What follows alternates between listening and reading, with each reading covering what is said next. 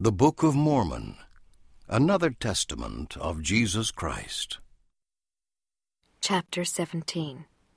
Jesus directs the people to ponder his words and pray for understanding. He heals their sick.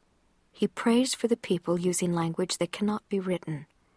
Angels minister to, and fire encircles their little ones. Behold, now it came to pass that when Jesus had spoken these words, he looked round about again on the multitude, and he said unto them, Behold, my time is at hand. I perceive that ye are weak, that ye cannot understand all my words which I am commanded of the Father to speak unto you at this time. Therefore go ye unto your homes, and ponder upon the things which I have said, and ask of the Father in my name, that ye may understand, and prepare your minds for the morrow, and I come unto you again. But now I go unto the Father, and also to show myself unto the lost tribes of Israel, for they are not lost unto the Father, for he knoweth whither he hath taken them.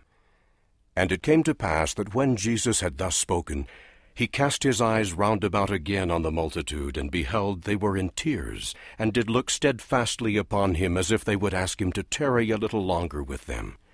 And he said unto them, Behold, my bowels are filled with compassion towards you. Have ye any that are sick among you? Bring them hither. Have ye any that are lame, or blind, or halt, or maimed, or leprous, or that are withered, or that are deaf, or that are afflicted in any manner? Bring them hither, and I will heal them, for I have compassion upon you. My bowels are filled with mercy. For I perceive that ye desire that I should show unto you what I have done unto your brethren at Jerusalem. For I see that your faith is sufficient that I should heal you. And it came to pass that when he had thus spoken, all the multitude with one accord did go forth, with their sick, and their afflicted, and their lame, and with their blind, and with their dumb, and with all them that were afflicted in any manner. And he did heal them every one as they were brought forth unto him. And they did all, both they who had been healed and they who were whole, bow down at his feet, and did worship him. And as many as could come for the multitude did kiss his feet, insomuch that they did bathe his feet with their tears. And it came to pass that he commanded that their little children should be brought. So they brought their little children, and set them down upon the ground round about him. And Jesus stood in the midst, and the multitude gave way till they had all been brought unto him. And it came to pass that when they had all been brought, and Jesus stood in the midst, he commanded the multitude that they should kneel down upon the ground. And it came to pass that when they had knelt upon the ground, Jesus groaned within himself, and said, Father, I am troubled because of the wickedness of the people of the house of Israel. And when he had said these words, he himself also knelt upon the earth.